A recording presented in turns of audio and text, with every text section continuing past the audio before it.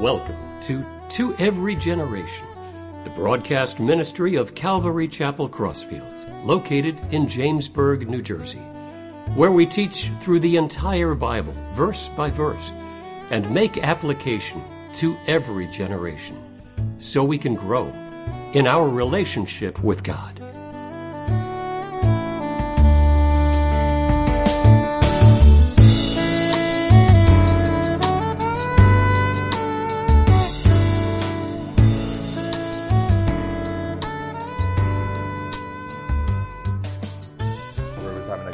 Wednesday night evening. Welcome to Calvary Chapel.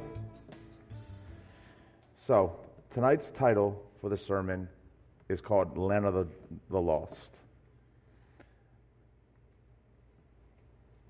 So, we're going to be going through the book of Jonah. And the book of Jonah is a powerful book. It has so many spiritual teachings that it could be likened to going to a well that doesn't dry up. In other words, we can keep coming back for more and more spiritual teachings. I personally struggled with putting this sermon together.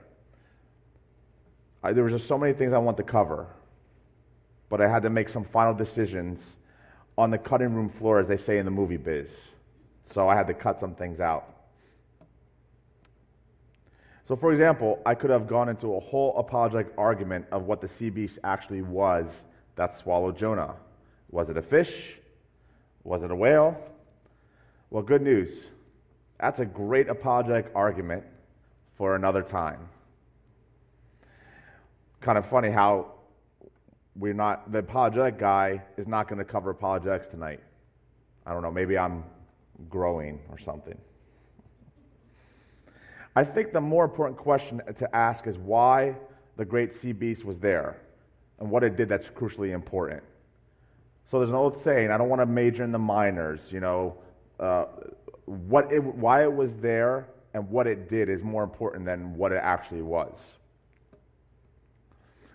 So one of the overriding messages of Jonah is that God has not only compassion for those whom we expect, that is, those who are obedient to him, but for all of mankind, as we will see later on in this sermon. Jonah, as a book, the entire book, challenges readers as it forces them to ask if they have compassion for others as Yahweh does, or are they arrogantly resentful of God's compassion, the way Jonah was.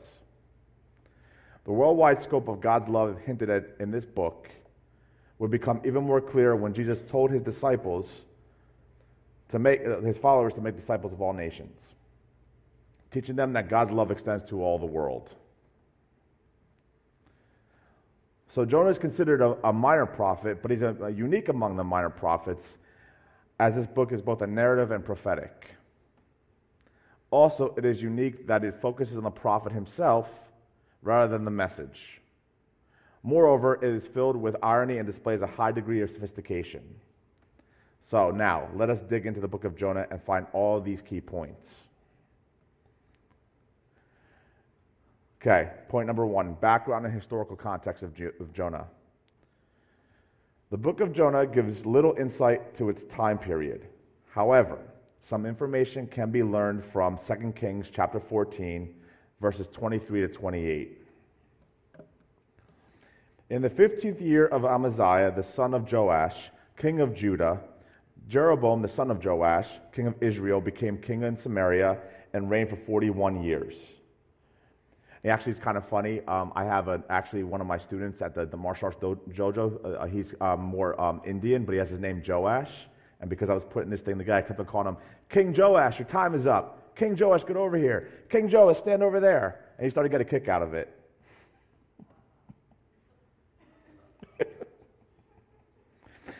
"24, and he did evil in the sight of the Lord. He did not depart from all the sins of Jeroboam, the son of Nebat, who had made Israel sin. He restored the territory of Israel from the entrance of Hamath to the sea of Abarah, according to the word of the Lord of God of Israel, which he had spoken through his servant Jonah, the son of Amittai, the prophet who was from Gath Hepher. For the Lord saw that the affliction of Israel was very bitter, and whether bond or free, there was no helper for Israel. And the Lord did not say that he would blot out the name of Israel from under heaven, but he saved them by the hand of Jeroboam the son of Joash. Now the rest of the acts of Jeroboam and all that he did, his might, how he made war, and how he recaptured for Israel from Damascus and Hamath what had belonged to Judah, are they not written in the book of Chronicles of the kings of Israel? So what can we gather from the scripture we just read? Jonah prophesied during the reign of Jeroboam the second, who was king of Israel between 782 and 753 BC. Now remember the timeline when it comes to ancient history. AD is going forward, so after Christ, 1, 2, 3. And then as you go backwards, it's BC. So as I was putting this together, 753 BC was even before the Olympic Games. That's 776 BC.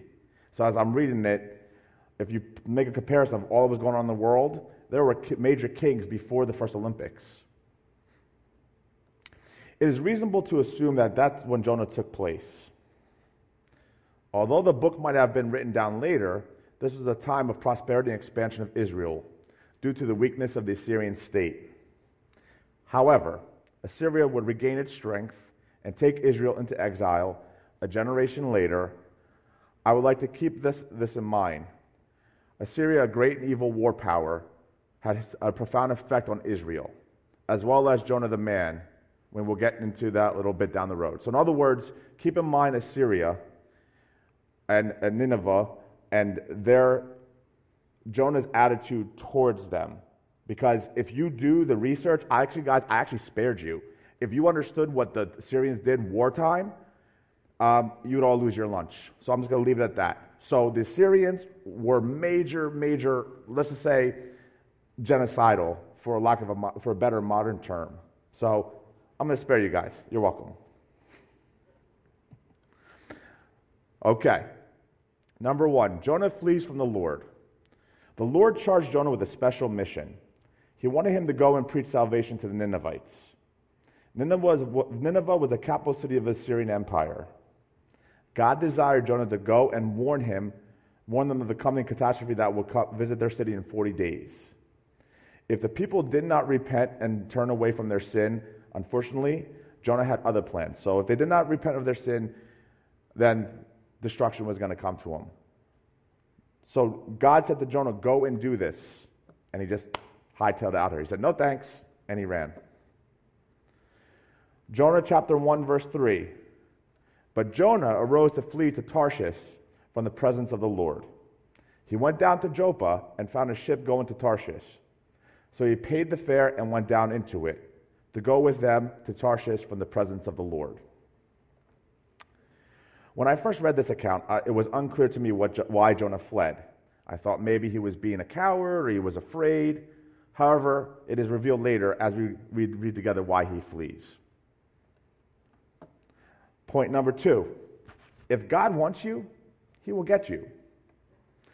The Lord wasted no time pursuing Jonah.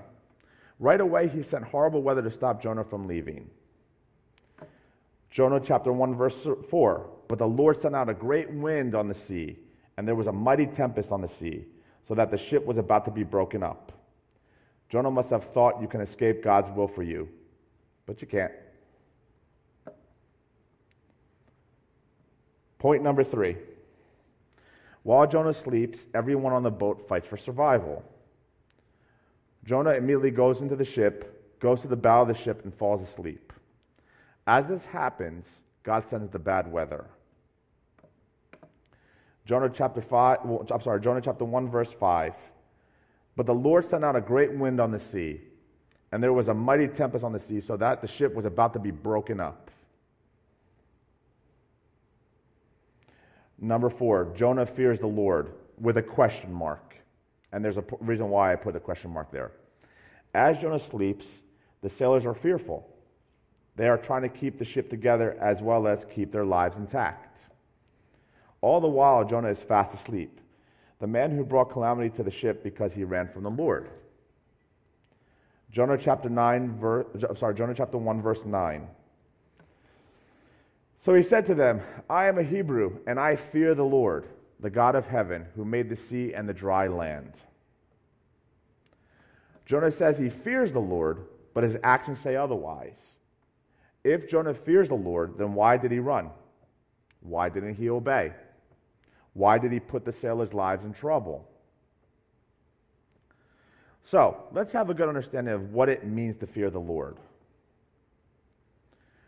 For the unbeliever, the fear of God is the fear of the judgment of God and eternal death, which is eternal separation from God. For the believer, the fear of God is something much different. The believer's fear is reverence of God.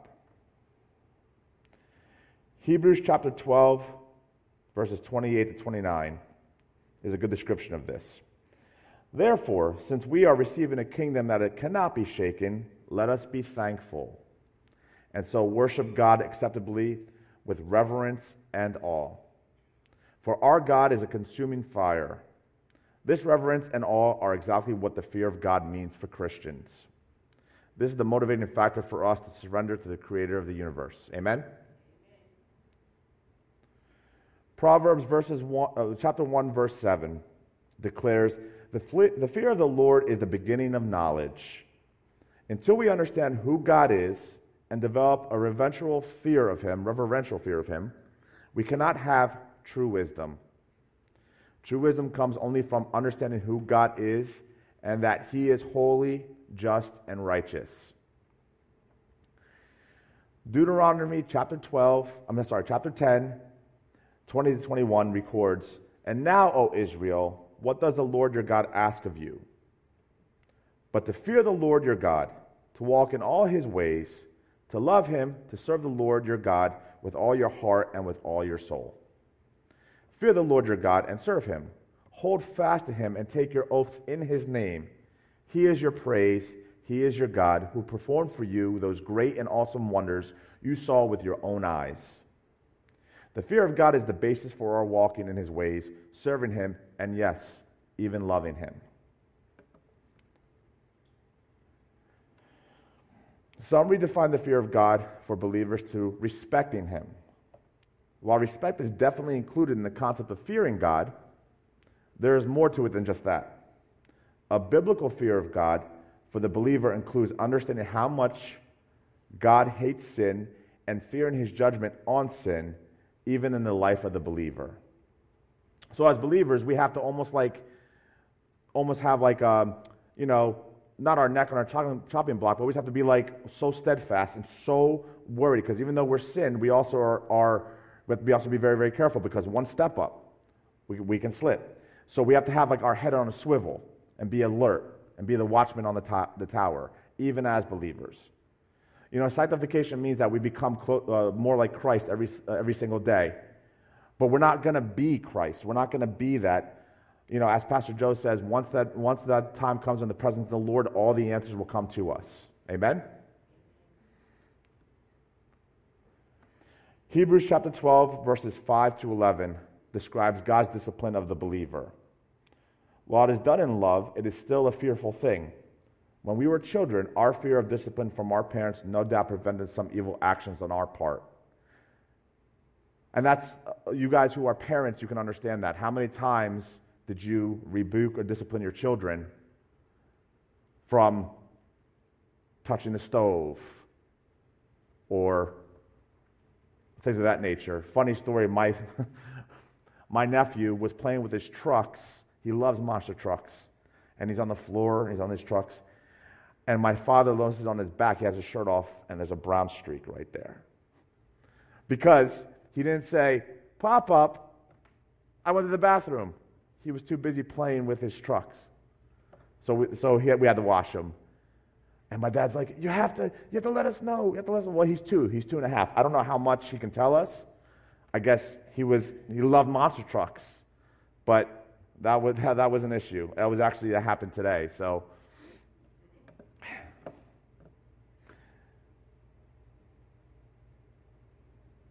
believers are not to be scared of God. We have no reason to be scared of Him. And that's why it's important to have a right understanding of the word fear of the Lord. We have His promise that nothing can separate us from His love. We have His promise that He will never leave us or forsake us, and that's crucial. That's a promise that I think a lot of us forget when we're in our moments, in our flesh. but he's always there. Fearing God means having a reverence for him that greatly impacts the way we live. The fear of God is respecting him, obeying him, submitting to his discipline, and worshiping him with awe. And we do a lot of that in church. I feel like worshiping with awe is right before our sermons, we worship the Lord.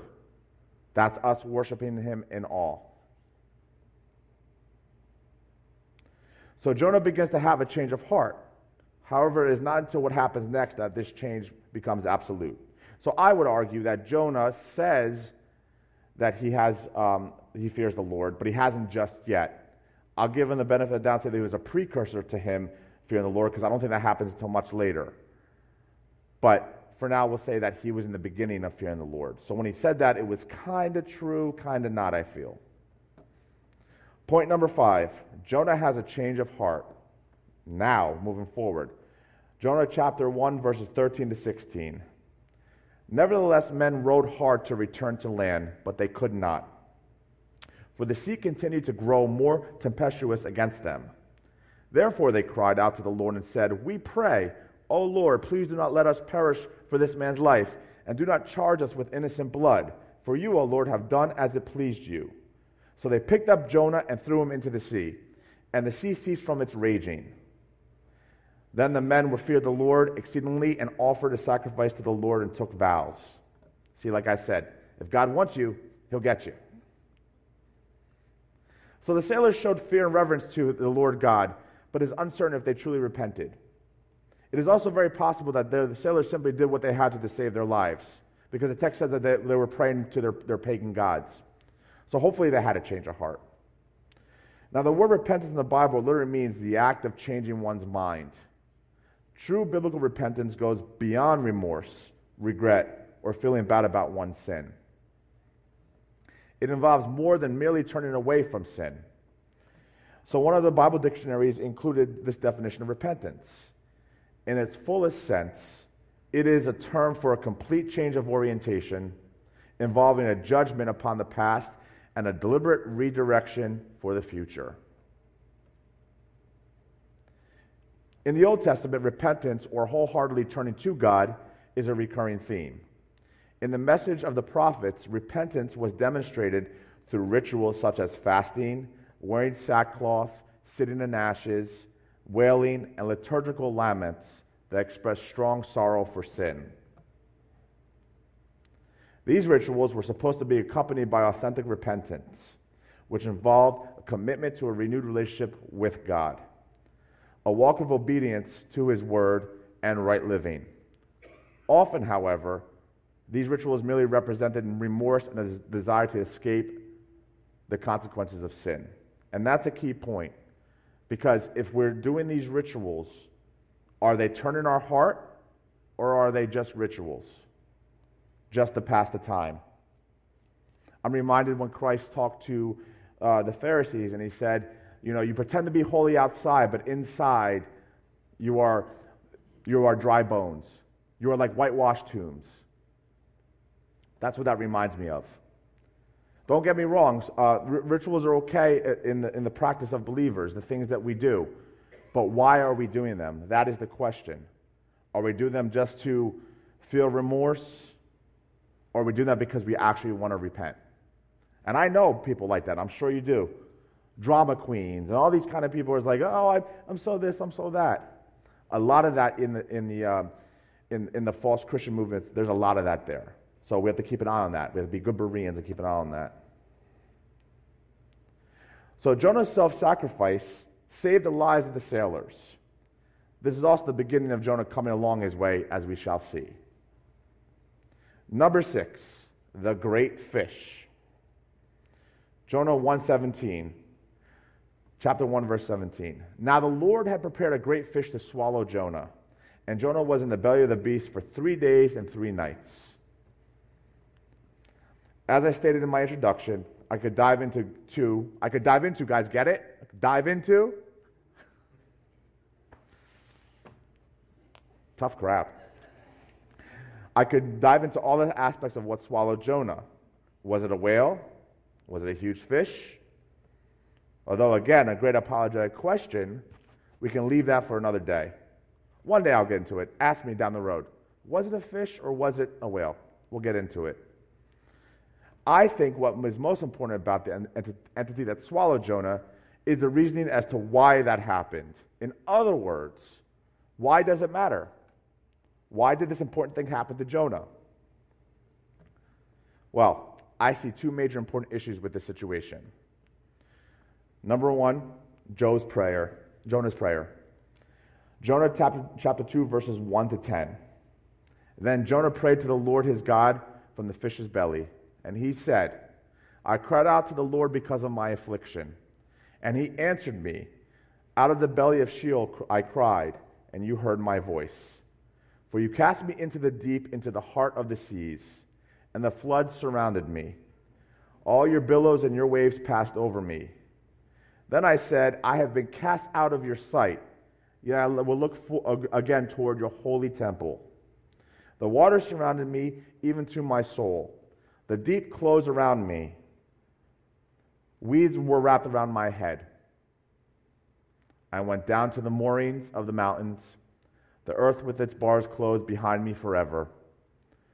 Yet you have brought up my life from the pit, O Lord my God. When my soul fainted within me, I remembered the Lord. And I prayed, my prayer went up to you into your holy temple. Those who regard worthless idols forsake their own mercy. Think about that for a second.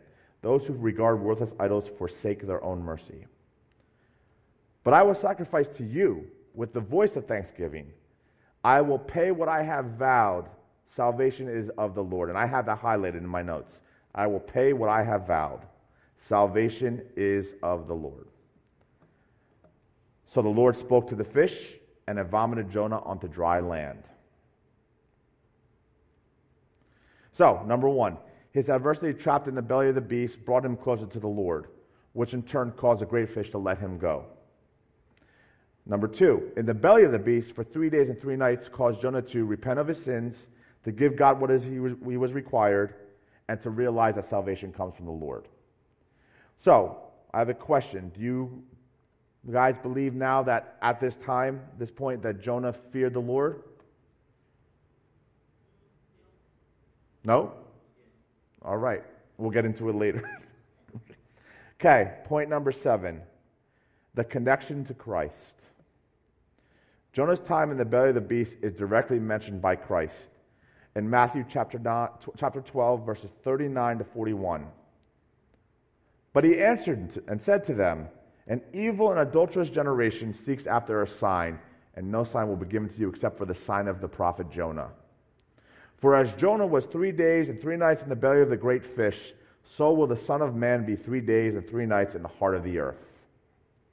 The men of Nineveh will rise up in judgment with this generation and condemn it, because they repented at the preaching of Jonah, and indeed a greater than Jonah is here. Now, Christ our Lord referenced Jonah and his time in the great fish. He not only tells us that if people of Nineveh were here today, during Jesus' time, they would tell the Pharisees and this wicked generation to repent, just as Jonah did. So think about the switch. The people in Nineveh who repented, if they were to come to the Pharisees of that day, they would have told them exactly what Jonah said to them.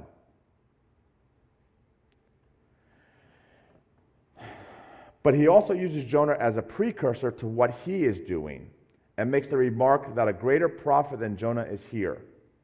In other words, Christ is saying, you know the account of Jonah, and yet you miss the fact that a greater prophet is here before you, and that is greater than Jonah. You honor Jonah, you preach about Jonah, but you forget and continue to forget that the Messiah, the God in the flesh, is standing before you. And in 3 days, you will see with your own eyes this new Jonah, that this Messiah will rise from the dead. To emphasize this point even more, the late apologist Nabil Qureshi states in his talk at Georgia Tech, in order to prove to you what I am saying is true, you ask me for a sign. I will show you one sign. I will be dead in the grave for 3 days, in the heart of Sheol, and just as Jonah came out of that whale, I will come out of that grave. So that's what Christ was talking about. He was using Jonah to try to reach the Pharisees and say, but by the way, you're missing it. The greater Jonah, you're looking at him. Point number 8. Jonah preaches repentance. Jonah, after being released by the great fish, begins the journey that the Lord wished for him to do. The text explains that although the journey was a total of 3 days, Jonah got there on just the first day's journey. In my opinion, this explains urgency, as if he couldn't get there fast enough, intent on doing God's will. So he comes out of the fish, or whale, whatever, who knows, and he's ready to go. He's like, all right, he's on fire for the Lord. So I think it's pretty impressive that if it's a 3-day journey, you get there in one.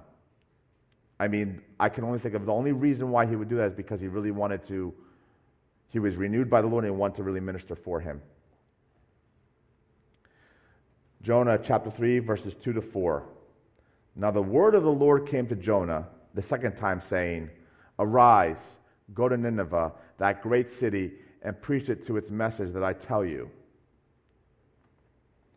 Jonah arose and went to Nineveh according to the word of the Lord.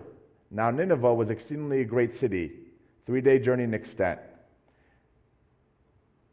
And Jonah begins to enter the city on the first day's walk. Then he cried out and said, Yet 40 days, and Nineveh shall be overthrown. Could you imagine that? Somebody just walks in and says, 40 days.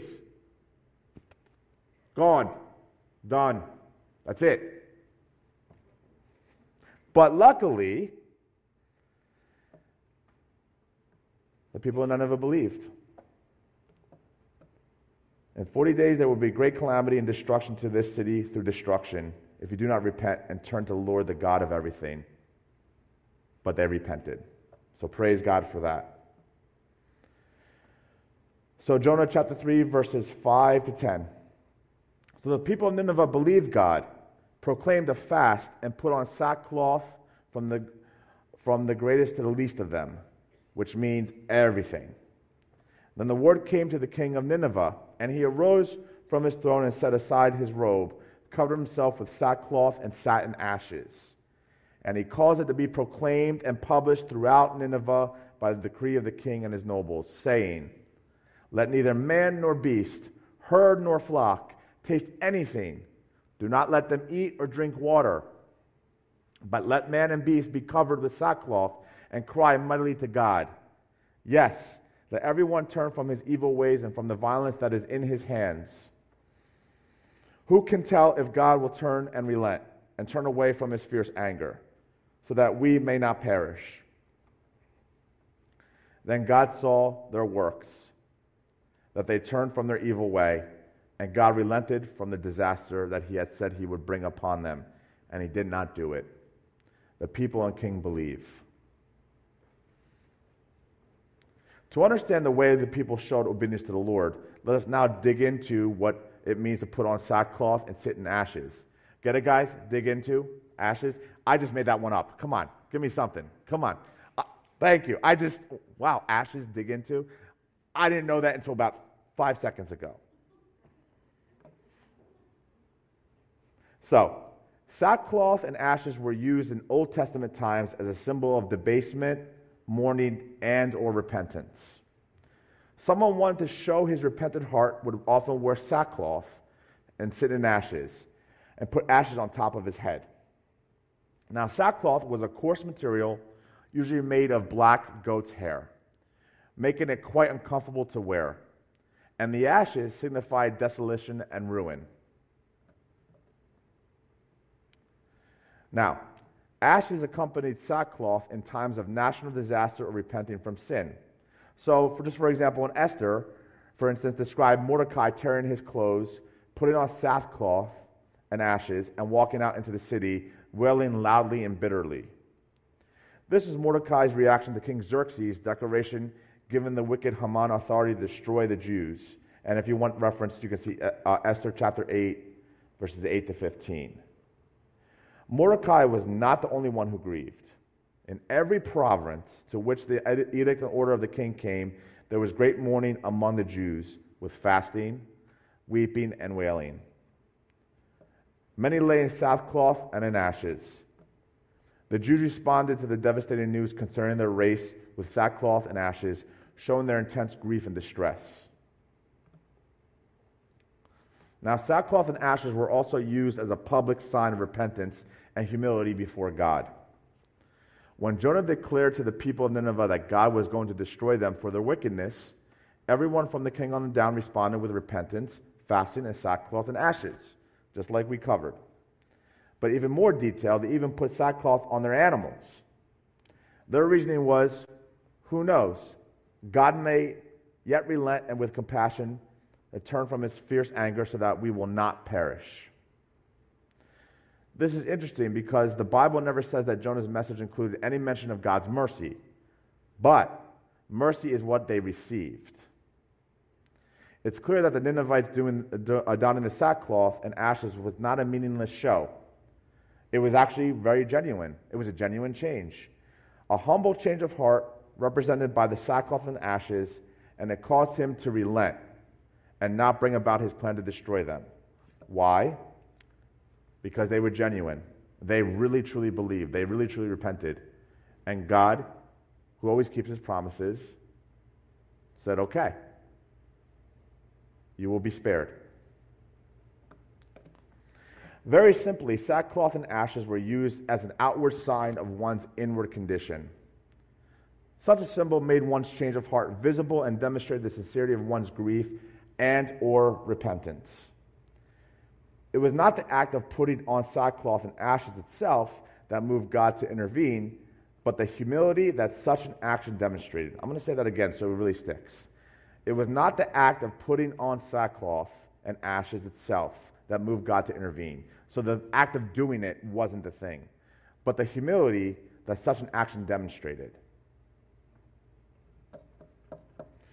Point number 10. God ministers to Jonah and helps him through his prejudice.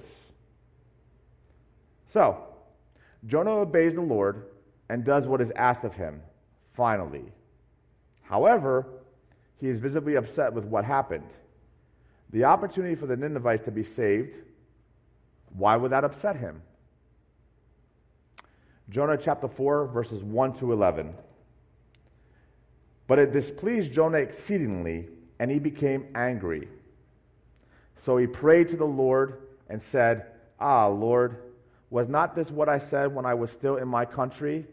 Therefore I fled previously to Tarshish, for I knew that you are a gracious and merciful God, slow to anger and abundant in loving kindness, one who relents from doing harm. Therefore now, O Lord, please take my life from me, for it is better for me to die than to live. Then the Lord said, Is it right for you to be angry? So Jonah went out of the city and sat on the east side of the city.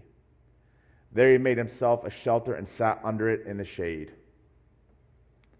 till he might see what would become of the city. And the Lord God prepared a plant and made it come over to Jonah, that it might be shade for his head to deliver him from his misery. So here's God ministering to him. He's upset, so he makes this plant come to him. So Jonah was very grateful for the plant. But as morning dawned the next day, God prepared a worm, and it so damaged the plant that it withered. And it happened, when the sun arose, that God prepared a vehement east wind, and the sun beat on Jonah's head, so that he grew faint. Then he wished death for himself and said, It is better for me to die than to live. Jonah's being kind of intense, like, oh, I stubbed my toe. Oh, why don't I die? Easy. Right. Then God said to Jonah, Is it right for you to be angry about the plant? And I love this. I laugh when I read this, because I could just imagine him saying, and he said, It is right for me to be angry even to death. I just love that. I just start cracking up. Oh, Jonah. But the Lord said, You have had pity on the plant for which you have not labored, nor made it grow, which came up in night and perished in the night. And should I not pity Nineveh, that great city, in which are more than 120,000 persons who cannot discern between their right hand and their left, and much livestock? So here's God ministering to Jonah, saying, you did a good thing. You helped out so many people. Why are they not deserving of salvation? What is the issue? I did this for you, but what you did for them was great. Why can't you see that? So here's a question for everybody. Can God love us too much? Right. In his book, Bold Love, Daniel Allenden challenges Christians to think more deeply about a word that they use so often: love. We use the word so easily and might think we know a bit about it. Surely it's all something we want, and in our better moments want to give. Yet there is no more a demanding occupation than love. It is certainly easy to say God is love. It is another thing entirely to act loving towards our enemies or enemies toward our faith. Furthermore, love is anything but bold when Christians ignore the Great Commission. When they fail to put their lives on the line, enter the closed countries, learn difficult languages, and labor amongst the people of far-flung lands, which could be Muslims and Hindus and Buddhists, the Lord's love to contrast is always bold, rich, and deep. His love in contrast is always bold, rich, and deep. So as we see in the first 3 chapters of Jonah, the prophet flees God's command to preach in the wicked city of Nineveh, which we covered, the Assyrian capital of what is now Iraq. In Jonah's time, Assyria was a marauding and powerful nation that invaded Israel and Judah more than once. And like I said earlier today, when I spared you how bad they were, their methods were, for lack of a better term, infamous. When people resisted becoming vassals, which is a form of servitude, they use if you have a vassal state, it's like, if I'm in control, this is my vassal state. These are all the people that are underneath me. The nation was looted and destroyed. It is possible that it was one of these reasons why Jonah chose to flee rather than go there and repreach. Jonah also knew that if they repent, God will forgive them, and Jonah didn't want to have anything to do with that. After all, who wants to introduce their enemies to God? So Jonah had an issue with that. Read when you get a chance. The Syrians, what they did to Judah, what they did to Israel. It was hard for him to swallow. So I understand where he's coming from, but he's still wrong, because as Christians, as believers, we have to put aside our prejudices. Because what is at stake? Eternity. Okay? We all have people in our life, brothers and sisters, that are just hard to deal with. That is a fact. But what helps me is with the people that are difficult to deal with, are they an image bearer of God? And do they deserve salvation? And if you say yes to both of those questions, then that means we have to put aside our prejudice, our judgments, and we have to help, and we have to love, and we have to do these things to serve them, to bring them to the Lord. Amen?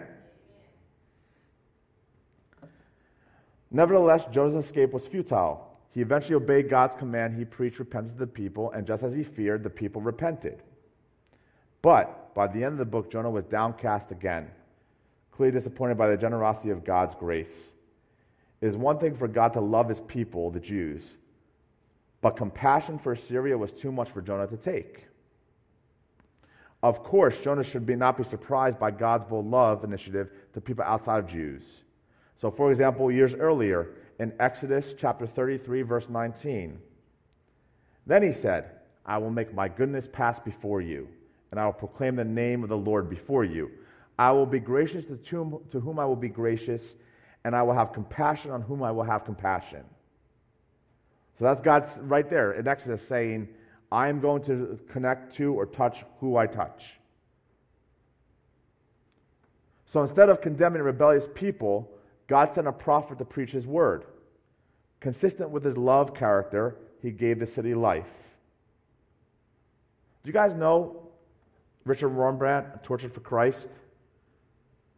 I know Pastor Joe knows. This guy was tortured in a communist prison for 14 years. The guy couldn't walk. Pastor Joe talks about it. He took off his shirt during the congressional hearing, his body ripped apart by lashings. They would beat the bottom of his feet with like a steel rod, so he couldn't walk. So he couldn't walk. Then the guy went up and said, "I'm getting sick and tired of beating you. What is your problem?" And then he finally said, "How do I find Christ? How do I find the Lord?" So he punished his body for 14 years to reach someone. If you haven't read Tortured Account, read that book. It'll change your way of understanding suffering, persecution, and what it means to really serve the Lord by putting yourself on the line for others.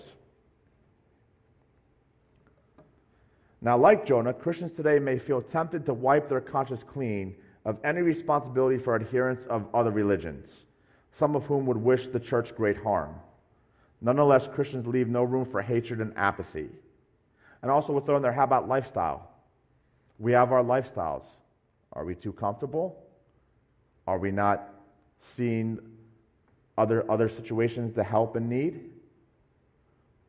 So some things to think about. And reviewing when Jesus mentions Jonah, when Jesus says something is great, then Jonah is here, which we covered. He was referring to himself, and he had come to preach to all nations, the friendly and the militant, the safe and the dangerous, the open and the closed. In other words, if you want any proof that Christ loves everyone, look at the Great Commission. What did he say? Every nation, every tribe, everything, preach the gospel. And I've debated certain people that feel like that the gospel only belongs to certain people, and that's wrong. And the Bible backs that up. So now you have a bigger problem. Are you going against the Bible, or are you going to go against, your feelings of it? Honesty with the faith is the best thing you can do. If you are reading the Word and you are applying it to your life, and you're saying, okay, this is what the Lord says, this is what I'm doing, is it adding up? And if the answer is no, you have to make the adjustment, not the Lord. And a lot of people have that flipped. May the Lord spare the church today from the indifference, indeed the disdain of Jonah. May he also spare her from those who might think if God were to convert a terrorist, he would be loving too much. Yes, ladies and gentlemen, even terrorists deserve salvation.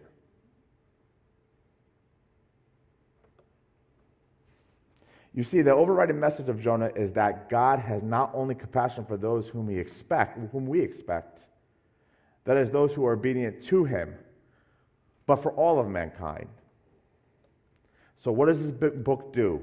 It challenges readers as it forces them to ask if they have compassion for others as God does. Or they arrogantly resent God's compassion the way Jonah did. The worldwide scope of God's love hinted at the book of Jonah will become even more clear when Jesus, the Great Commission, and I'm going to read it to you now, Matthew 28:18-20. And Jesus came and spoke to them, saying, "All authority has been given to me in heaven and on earth. Go, therefore, and make disciples of all nations, baptizing them in the name of the Father, and of the Son, and of the Holy Spirit, teaching them to observe all the things I have commanded you, and I am with you always, even to the end of the age." Amen. So, before we close, one last question. Was that a suggestion? Was that a passing thought? Was that just something that Christ felt like doing? Or was that a command? That's what I thought. Let us pray. Heavenly Father, your word is so rich, and it's firm when necessary, and it's loving when it's necessary. And I pray that everyone here and everybody that is watching on YouTube, on our channel, that they are honest with themselves, and they say, Lord, am I living up to your standards? I hope they ask that question with reverence and with honesty. And if they're not, the good news, you can fix it. You can change it. You're the only one who can. who can? And I pray for everybody here. I pray for everybody when they leave, that you show them mercy on their way home, and also give them the grit to go out there and change the world and make disciples of all nations. And everybody said, amen. Thank you.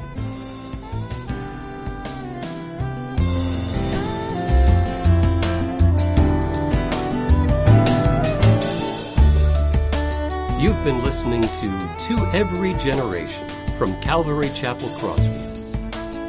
We meet for Bible study Wednesdays at 7 p.m. and Sunday service begins at 10:30 a.m. On Sundays, we have children's church for all ages, in addition to infant and nursery care. You can find out more about the ministry here at Calvary Chapel Crossfields by going to www.cccrossfields.org, where you can also watch or listen to previous messages. If you have any questions or have a prayer request, please email us at contact@cccrossfields.org. Thanks for listening, and may God bless.